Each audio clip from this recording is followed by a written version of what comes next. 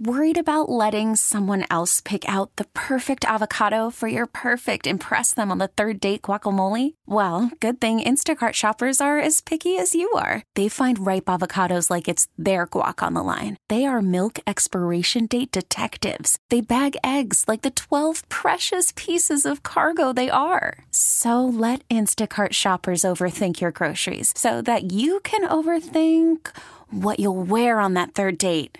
Download the Instacart app to get free delivery on your first 3 orders while supplies last. Minimum $10 per order. Additional terms apply. This episode is brought to you by Progressive Insurance. Whether you love true crime or comedy, celebrity interviews or news, you call the shots on what's in your podcast queue. And guess what? Now you can call them on your auto insurance too with the Name Your Price tool from Progressive. It works just the way it sounds. You tell Progressive how much you want to pay for car insurance, and they'll show you coverage options that fit your budget. Get your quote today at Progressive.com to join the over 28 million drivers who trust Progressive. Progressive Casualty Insurance Company and Affiliates. Price and coverage match limited by state law. Well, again, Diane, we're chasing ghosts. We're chasing the supernatural, I guess, in Kansas City. And who knew, like, this was like I don't want to say like a spiritualism headquarters of the 1800s or whatever it is, but some weird stuff happened here really before Kansas City was put on the map as a big metropolis like it is today, huh? Yeah, it sounds like it. I had no idea that there were so many spirits afloat in Kansas City proper, especially that believed in, or people that believed in, some things that we would call like ghost hunting essentially today, which is the religion or whatnot of belief in spiritualism, which is crazy. Really early in our history, really. It's nuts. And it's crazy because it seems like this town is haunted, I guess. I mean, you're traipsing around cemeteries, finding graves that are marked with weird things, talking about being murdered and all this kind of stuff. Like, you really are digging and finding the supernatural out there. I try to do my best. I like to tell the stories that haven't been told or haven't been told the correct way. And the way that I kind of ran across this one, and it prefaces into a prior story we've done, but I kind of went on this Union Cemetery tour at one point, and at Union Cemetery, there are marked graves, and you can go, and they're 1 through, I can't remember, 40 or something. And it's a walking tour that you can just pick up a map and go check out. And somewhere in the 30s, if you will, on top of the hill is this one stone of a guy I'd never heard of. And I'm like, this can't be real. And it's real. It says Frank Barnum murdered in capital letters. And then it says October 6, 1876, murdered at Brownsville, Missouri, age 44 years. And then in quotes, it says, "Vengeance is mine, I will repay, saith the Lord." I'm like, oh shit, I got to look into this one. I mean, Come on. Like, did they find out who killed him? Why would you put that on someone's headstone? Like, what is happening? So I had to look into it. So that's why this whole thing drummed up. Let's get to Frank Barnum, though. Who is Frank Barnum, and what is his significance in Kansas City? Because I look at it as a guy who did a couple of things around town and then got murdered and has a cool headstone. Yeah, well, you would think, right? So Frank Barnum, it didn't do much because he wasn't here very long. I mean, he got whacked, so he's gone. Yeah. But what's interesting about Frank Barnum is he was born in New York, in Syracuse, New York. And he essentially moves to the Kansas City area after he was in South America for a while. Very interesting and also kind of creepy, not really sure what was going on in his life. So he's born in 1832 in New York, and he spends some time in South America. He's fluent in Spanish, and he ends up in the newspaper business. And I feel like that never works out well. That and hotel keeping doesn't work out Not well. in Kansas City in the 1800s, it sure didn't. I guess. I mean, we got some that survived. But in any case, he became a newspaper man in Raleigh, North Carolina in 1869. And he buys up this old newspaper that gets revived. It was a big thing pre-Civil War called The Live Giraffe. That's a great name for a newspaper, right? The Live Giraffe. I mean, instead of calling it like the Star or the Times or the Sun or something like that, give yourself something that stands out. Wait, she was in the Live Giraffe today? Like, what a page turner, that giraffe. I mean, like, what?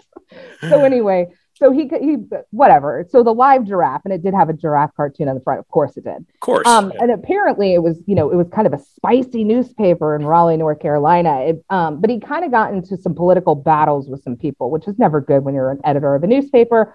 So he gets in trouble with this guy from the local railroad. And the guy writes a scathing opinion about Frank Barnum and how he trashed his railroad. And Frank Barnum's like, I'm out. So he's deuces out. Apparently is supposed to go to Atlanta, Georgia, but he doesn't. He decides to head to Kansas City. So he doesn't hide his past, to be clear.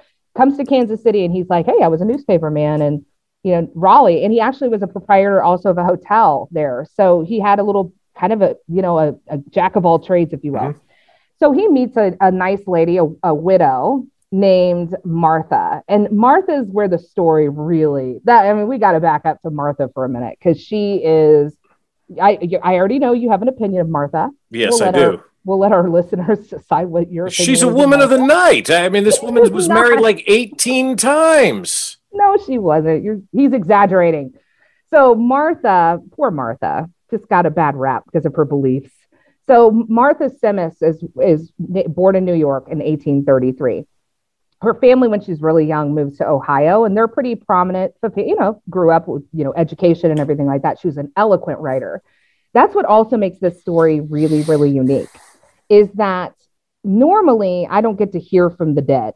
Okay, and I don't mean like drumming up spirits. I was just saying, are you doing a seance there in your house? Like, what do we got going on here? Ouija boards. Yeah, seriously, yeah. I'm on the riverfront doing the Ouija board. No, what I mean by that is hear from them in letter form. So what's really interesting about these two people, Martha and Frank, is that both of them were very eloquent writers and shared their writing essentially with the Kansas City newspapers. So there's a lot of first-hand accounts from them themselves, which is not something I obviously see very often. So Martha she has two older twin brothers, Anson and Edson. No clue. And she ends up marrying this guy named James Welch in 1852, and he seems to be very well off as well. By 1860, they moved to San Francisco, which is big back then. I mean, there's nothing out there, right? Yeah. Well, and it was growing. It was certainly bigger than Kansas City, to be clear. It was certainly growing. And San Francisco would have been, that was a lot before Los Angeles. I mean, San Francisco was the place to be. So, right. So San Francisco, and they immediately are in high society. So James and her and Martha are living there. They are doing very well. Her husband's involved in the liquor business, grocery stores, real estate, a soda manufacturer. So they're doing quite well. And actually, interesting enough, their roommate, they had a roommate, and I'm sure it was a nice flat, to be clear, but they had a roommate, and I looked into them because I like to be thorough, as you know. Sure. In my research, and I want to know, are they related to these people? Who are these people? Well, this guy named Ezekiel Howe lived with them in 1860, and I looked into him, and I was like, oh man, apple don't fall far with these people.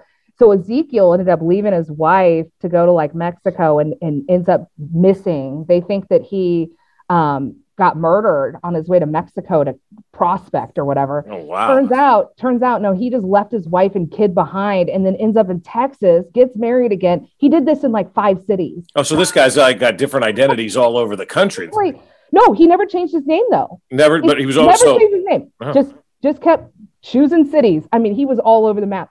And I'm just thinking and he was high society too. And I think it also I bring that up because it reminds us that the communication at this time, the newspapers only printed so much. And then It's not like newspapers besides Telegram were printing stories throughout the masses where E.B. Howe was suspicious. I mean, how many E.B. Howes are in the world? So, I mean, he got away with it until much later. I mean, it was after his death that two widows came forward to claim his pension. Oh, that's great. That is perfect. Yeah. Sounds a lot like Martha, who's claiming pensions from like 18 different husbands out there. I know. She didn't have 18 anyway. So Martha and her husband end up having a daughter named Emma in 1862 in California. And then they decide, for whatever the reason, probably because of the railroads, they're moving to Kansas City by 1868. Kansas City is not very big at this point, as you know. Right. So he buys up a bunch of real estate for cheap in like the heart of Kansas City. And they live at 515 Wyandotte. So he starts buying up businesses. They're doing well, but they start making the newspapers pretty quickly, which is not normal for a new couple in town. And I was like, was it because they're loaded? No, it's because they had a very interesting belief system. They brought with them the idea of spiritualism. And that likely is something they picked up in San Francisco. It would be great to live in a world today, though, Diane, where we're having people make the newspaper because of their spiritual beliefs instead of some of the nonsense that is out there. But that's crazy. That was the news back then. Oh, so-and-so Johnson moved to town and they are spiritualists. Beware of them. Yeah, like they conjure the dead. That's what, so essentially spiritualism is very misunderstood. And I think I'm still confused in some belief systems of it, but it's really a Victorian era thing that comes to Kansas City with these people, really. And it would have been just, the idea of the seance, of course, and then believing people could speak to the dead and getting answers from the dead. It wasn't like it's in addition to religion. It's not a religion in and of itself. So it's, I mean, they were Christian, but whatever. So, so they start making the newspapers they're like conjuring spirits over there at 5th and Wyandotte. So essentially, they can't stay out of the headlines a little bit here. So 18 months after they moved to Kansas City, so that's not very long. Right. He is traveling. I hate this. They're traveling back from a funeral. I mean, it sounds so old school, right? Oh, well, we got to hitch up the wagons. I know. And it's just like they're traveling from a funeral. I'm like, of course they were. Of course it's a funeral. And it was probably Union Cemetery. So they're traveling from a funeral in January. So it's cold outside, whatever. And the horses get spooked and the buggy turns over and they both get severely injured. And I mean, I don't think the daughter was with them, but James ends up breaking his leg above the ankle and ends up having surgery, which I don't know what that looked like. This is 1871. We're talking. Somebody's pouring whiskey on an open wound, telling you to suck on a bullet, bite the bullet. Yeah, exactly. I mean, who knows what was actually this surgery looked like? But apparently he did pretty well with this surgery. But he did get an ulcer. Might have gotten a little infected. Yeah. But they got that under control. So he was doing pretty well. And 3 weeks later, January 31st, 1871, sitting at the table, talking to his family, super cheerful. And when all of a sudden he suddenly extended his hands upward, gave a scream, and fell back dead. Just like that. 45 years old. No reason for that. Well, probably some kind of after effects from the surgery and the ulcer and heart attack, not cleaning the wound. Yeah. And I wasn't able to find photos of these people. So I don't, were they healthy? I'm sure they were fine, but whatever. So that's pretty shocking. So she wasn't expecting that. So she's in, just tears. I mean, she's young and now she's a widow. And immediately, I mean, he isn't even buried in the ground and they're already talking about the spiritualism of these people and her conjuring spirits to try to bring her husband back or something in the newspaper, which ignited some problems. So one person wrote into the paper who was a friend of hers, who was also a spiritualist, wrote and said, the private religion of a bereaved family should not be an excuse for curious eyes and gossiping tongues. Leave him alone. Leave him alone. So he gets buried at Union Cemetery. Which I don't disagree with. I mean, it really shouldn't. If somebody's grieving or anybody's beliefs, right? Leave them alone. Yeah. Yeah. Not bothering you. Not bothered. But, maybe news was real skimpy back in 1871 in January, they were looking for a story. Well, I mean, and today though, we got a lot of people that worry about things that don't involve them either too. So maybe it's just a sign of humanity where we always kind of butt our noses into places where it really doesn't matter or affect you. True. And Kansas City had more than one newspaper at the time. And so there was the Republican and the Democratic run newspapers. And then there were these sideline newspapers, if you will. And the newspaper that was really causing some headaches was the Journal of Commerce. And when I will tell you this, back in these days, they didn't put their name on, who wrote what. It's just somebody wrote it. There's no journalist listed. And some papers are more accurate than others. Right. The Journal of Commerce is definitely the sensational paper at the time. So this would be the one that, I'm not saying they're the National Enquirer, but they certainly were digging for stories. So anyway, so this is sad. She's a widow. She buries her husband, and a beautiful white marker, at Union Cemetery, and it gets engraved for her husband, and she goes sad away. Right? You'd think she'd leave Kansas City, but she stuck around. So I guess she wasn't scared of people. So Anyway, she stays in Kansas City and she meets Frank Barnum, who comes to town. And he is now operating a newspaper in Kansas City, trying to resurrect one that had been in operation and had bought the equipment and stuff like that. So he's back in the newspaper business. And that's probably why they're written about a lot, too, is because they would write about each other. Write about themselves, yeah. So he resurrects the Evening News newspaper in 1871. They get married October 5th, 1873. And it was written about, in the paper, like, we wish the couple happiness and all of that. And then, things just didn't go well. Right. So, in 1874, this is cool. This is kind of cool because there's pictures of it. You can look at it. I wrote about this on my blog, but you can see the photos. In 1874, they take a property that was owned by James Welch, her first husband, and it had been the St. Nicholas Hotel. And there weren't that many hotels in Kansas City at the time. And it was owned by James Welch at 402 Main, so pretty hard of Kansas City. And they went into business with Charles Hopkins. Does that name sound familiar, Bob? Yeah, it does. Didn't we talk about him like a month or two ago? Month ago, we sure did. So Charles Hopkins is the business partner of Frank Barnum's in this hotel. And Charles Hopkins' nephew is Sands Hopkins, who got himself into a little bit of trouble in Kansas City. So if you haven't listened to that episode, you should listen to it. It's crazy. And actually, Sands and Charles lived at this new hotel for a while. So that's kind of now you can see how I link stories together and how I find all this stuff. All right. So anyway, Charles Hopkins goes into business with them, and the hotel reopens in August 1875. There's gas in every room, water on every floor. What does that mean? There's gas in every room. What somebody's farting? I mean, like, what do we got going on here? Oh, wow. Yeah. That's big for the times, though, to have a light. Gas lighting. Well, yeah, because all you do is turn it on and off. You don't have gas. You don't have to light anything. So gas lighting and water on every floor, like, what a luxury. Yeah. And I love it. Beds, the life of which have never been seen. That was crazy. Yeah, that's like the best bed you will ever experience. Like, this is a luxury pad, right? Maybe it's like the Westin Crown Center beds. Could be. It's super fluffy. Yeah. Maybe. So he adopts Emma. So I guess she was done with her first husband. Like, we're done. And in 44 years old, he's just not in the best of health. So even right after the hotel opens, he's got this great reputation going in Kansas City. His wife is living the life. He's got this, cute little stepdaughter. Things are just great. His health isn't doing really, just isn't good. Mm-hmm. And so he starts going to the Turkish baths. Yeah, because that's going to cure everything. I don't know how many times I looked at that when you're going to a bath for it was really weird of what people thought and did. Back in the day, hanging out at the Turkish bath is not the place I would go if I wanted to get well. You would think not, but some people didn't have indoor plumbing. Let's start there. Mm-hmm. A lot of people. We're talking 1876.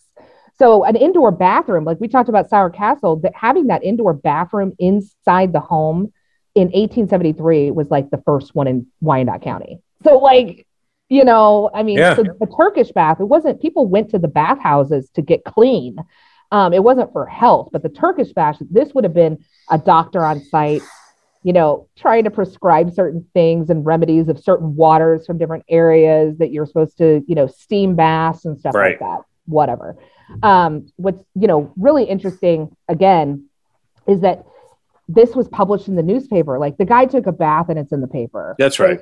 That's normal. It's like what, Patrick Mahomes goes to the store and people are writing about he bought a new TV today, Oh, seriously. Well, yeah, no kidding.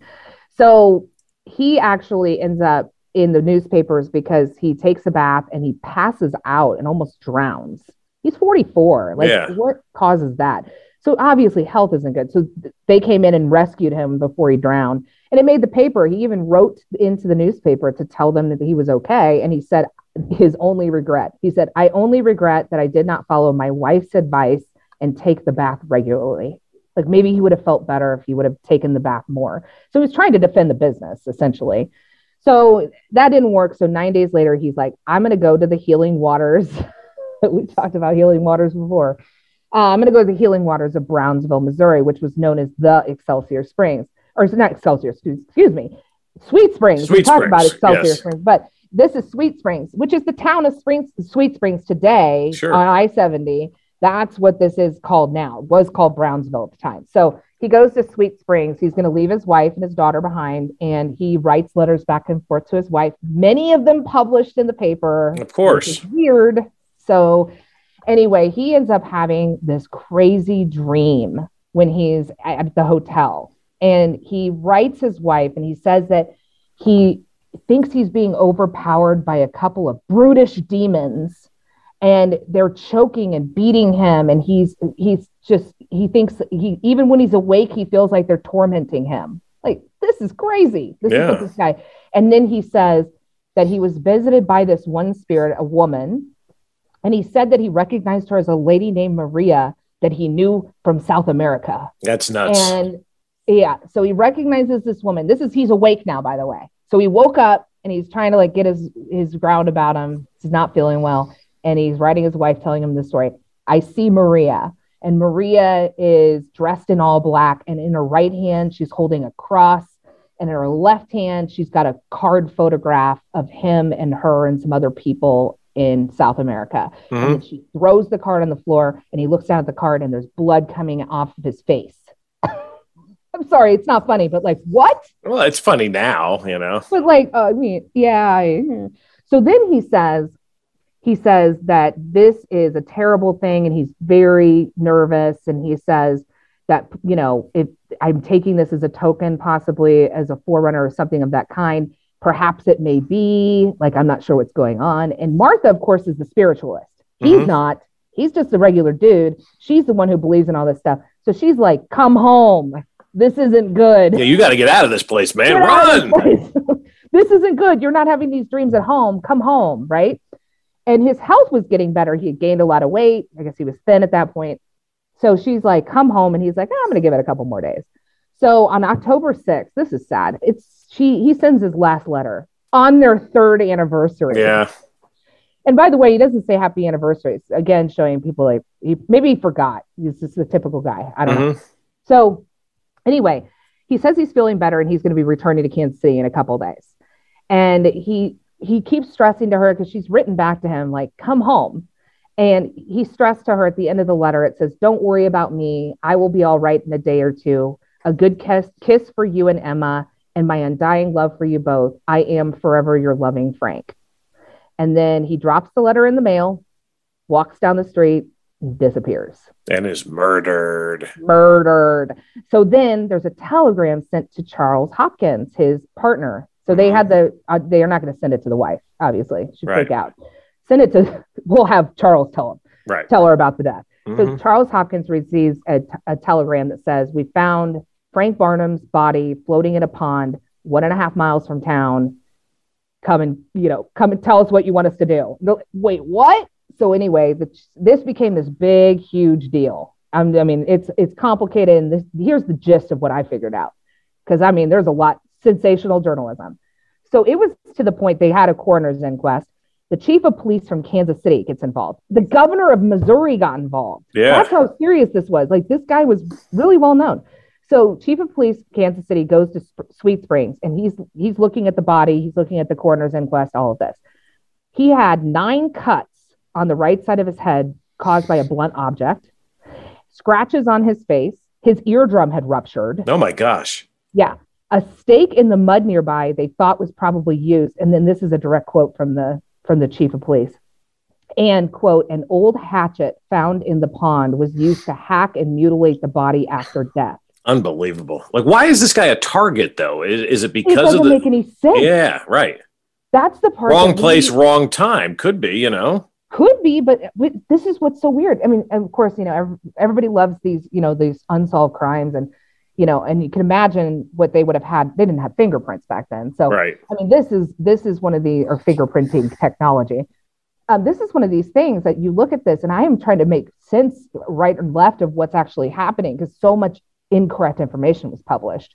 And then on top of it, of course, Martha's being harassed, which, you know, that went over well with Martha. So right. It was really hard to really dig into what happened. They found his coat in a ditch nearby.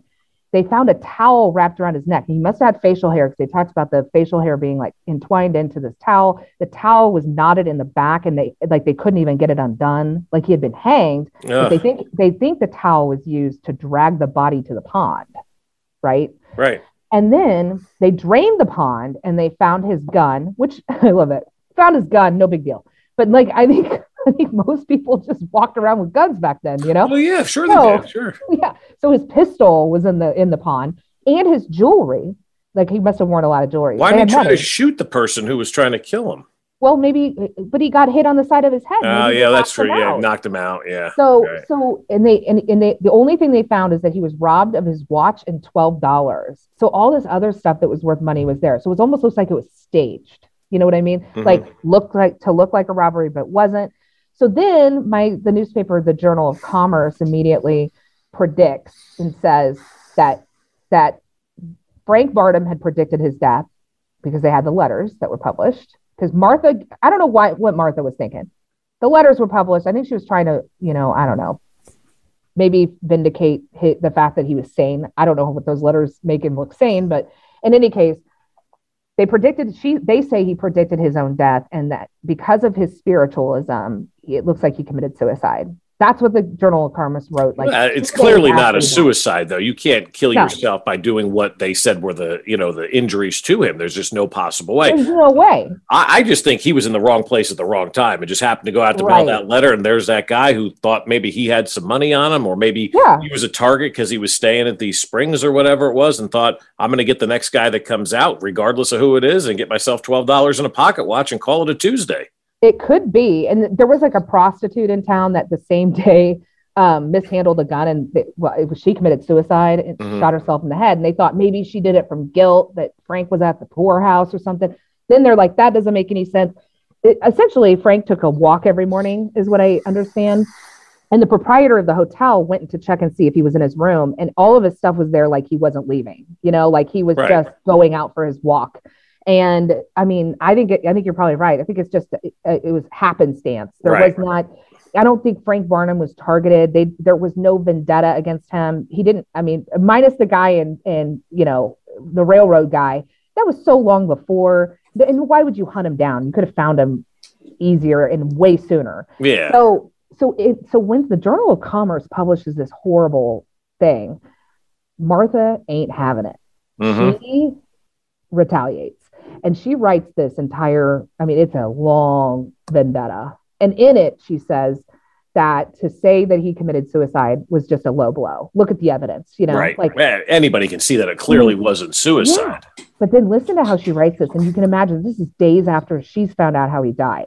She says, for no such reason could convince any reasoning mind that a man could chop his head open on the back in 9 places, knock his senses out with a blow on the side of the head, tie a heavy towel over his throat to produce strangulation so tight that it could not be untied. Like, okay, Martha, got it. She's like not having it. Well, then she's not having it, because then she takes Frank Barnum's body, she buries him at the same location plot of her first husband, puts his name on one side of the headstone. So you have Welch on one side, Frank Barnum just on the other side, and then carves murdered into the headstone. Right. I'm going to get you. So, well, she wants everybody to know exactly the truth, I think, in all of this. And, the more we've talked through this, and the more I keep thinking back to that headstone of murdered, and then vengeance is mine, I will repay, is almost like, we're going to tell the truth of this story. We're not going to let you have the ability to think that he killed himself. And for anybody who thinks that he did kill himself and crosses us, we're going to get even with you, right?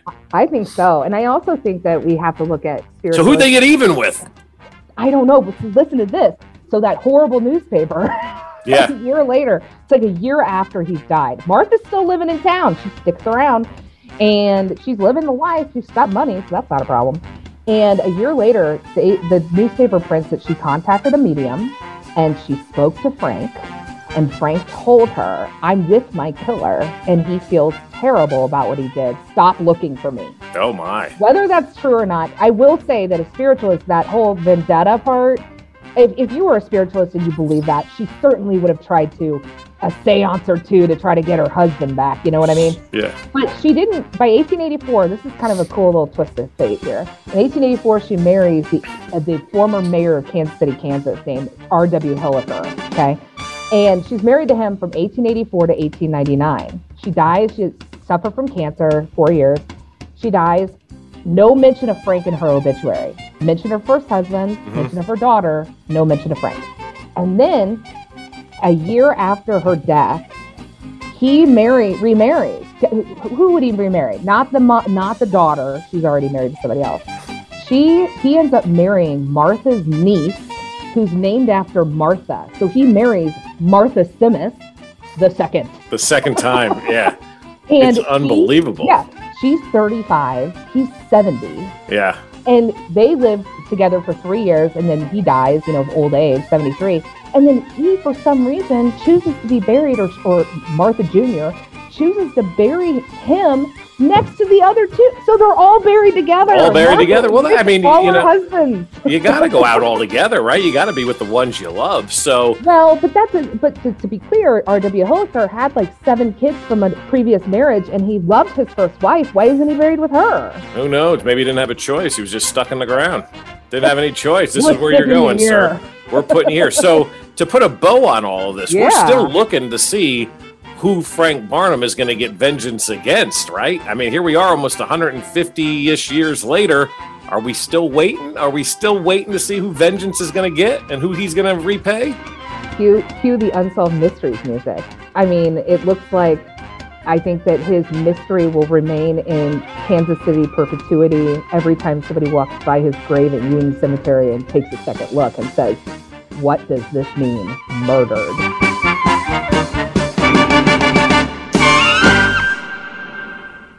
This episode is brought to you by Progressive Insurance. Whether you love true crime or comedy, celebrity interviews or news, you call the shots on what's in your podcast queue. And guess what? Now you can call them on your auto insurance too with the Name Your Price tool from Progressive. It works just the way it sounds. You tell Progressive how much you want to pay for car insurance, and they'll show you coverage options that fit your budget. Get your quote today at Progressive.com to join the over 28 million drivers who trust Progressive. Progressive Casualty Insurance Company and Affiliates. Price and coverage match limited by state law. We really need new phones. T-Mobile will cover the cost of 4 amazing new iPhone 15s, and each line is only $25 a month. New iPhone 15s? It's better over here. Only at T-Mobile, get 4 iPhone 15s on us and 4 lines for $25 per line per month with eligible trade-in when you switch. Minimum of 4 lines for $25 per line per month with autopay discount using debit or bank account. $5 more per line without autopay, plus taxes and fees. Phone fee at 24 monthly bill credits for well-qualified customers. Contact us before canceling account to continue bill credits or credit stop and balance on required finance agreement due. $35 per line connection charge applies. See T-Mobile.com. Spring is a time of renewal, so why not refresh your home with a little help from Blinds.com? We make getting custom window treatments a minor project with major impact. Choose from premium blinds, shades, and shutters. We even have options for your patio, too. Blinds.com invented a better way to shop for custom window treatments. There's no pushy salespeople in your home or inflated showroom prices. Our design experts can help you find the perfect window treatments on your schedule. We'll even send free samples directly to you. Plus, we can handle the measuring and installation for you. Unlimited window treatments installed for just one low cost. And with Blinds.com, you'll always get transparent pricing. No hidden fees. Our free shipping and 100% satisfaction guarantee can put the spring back into your step and into your home, too. Shop Blinds.com right now and save up to 45%. Up to 45% off for a limited time at Blinds.com. Blinds.com. Rules and restrictions may apply.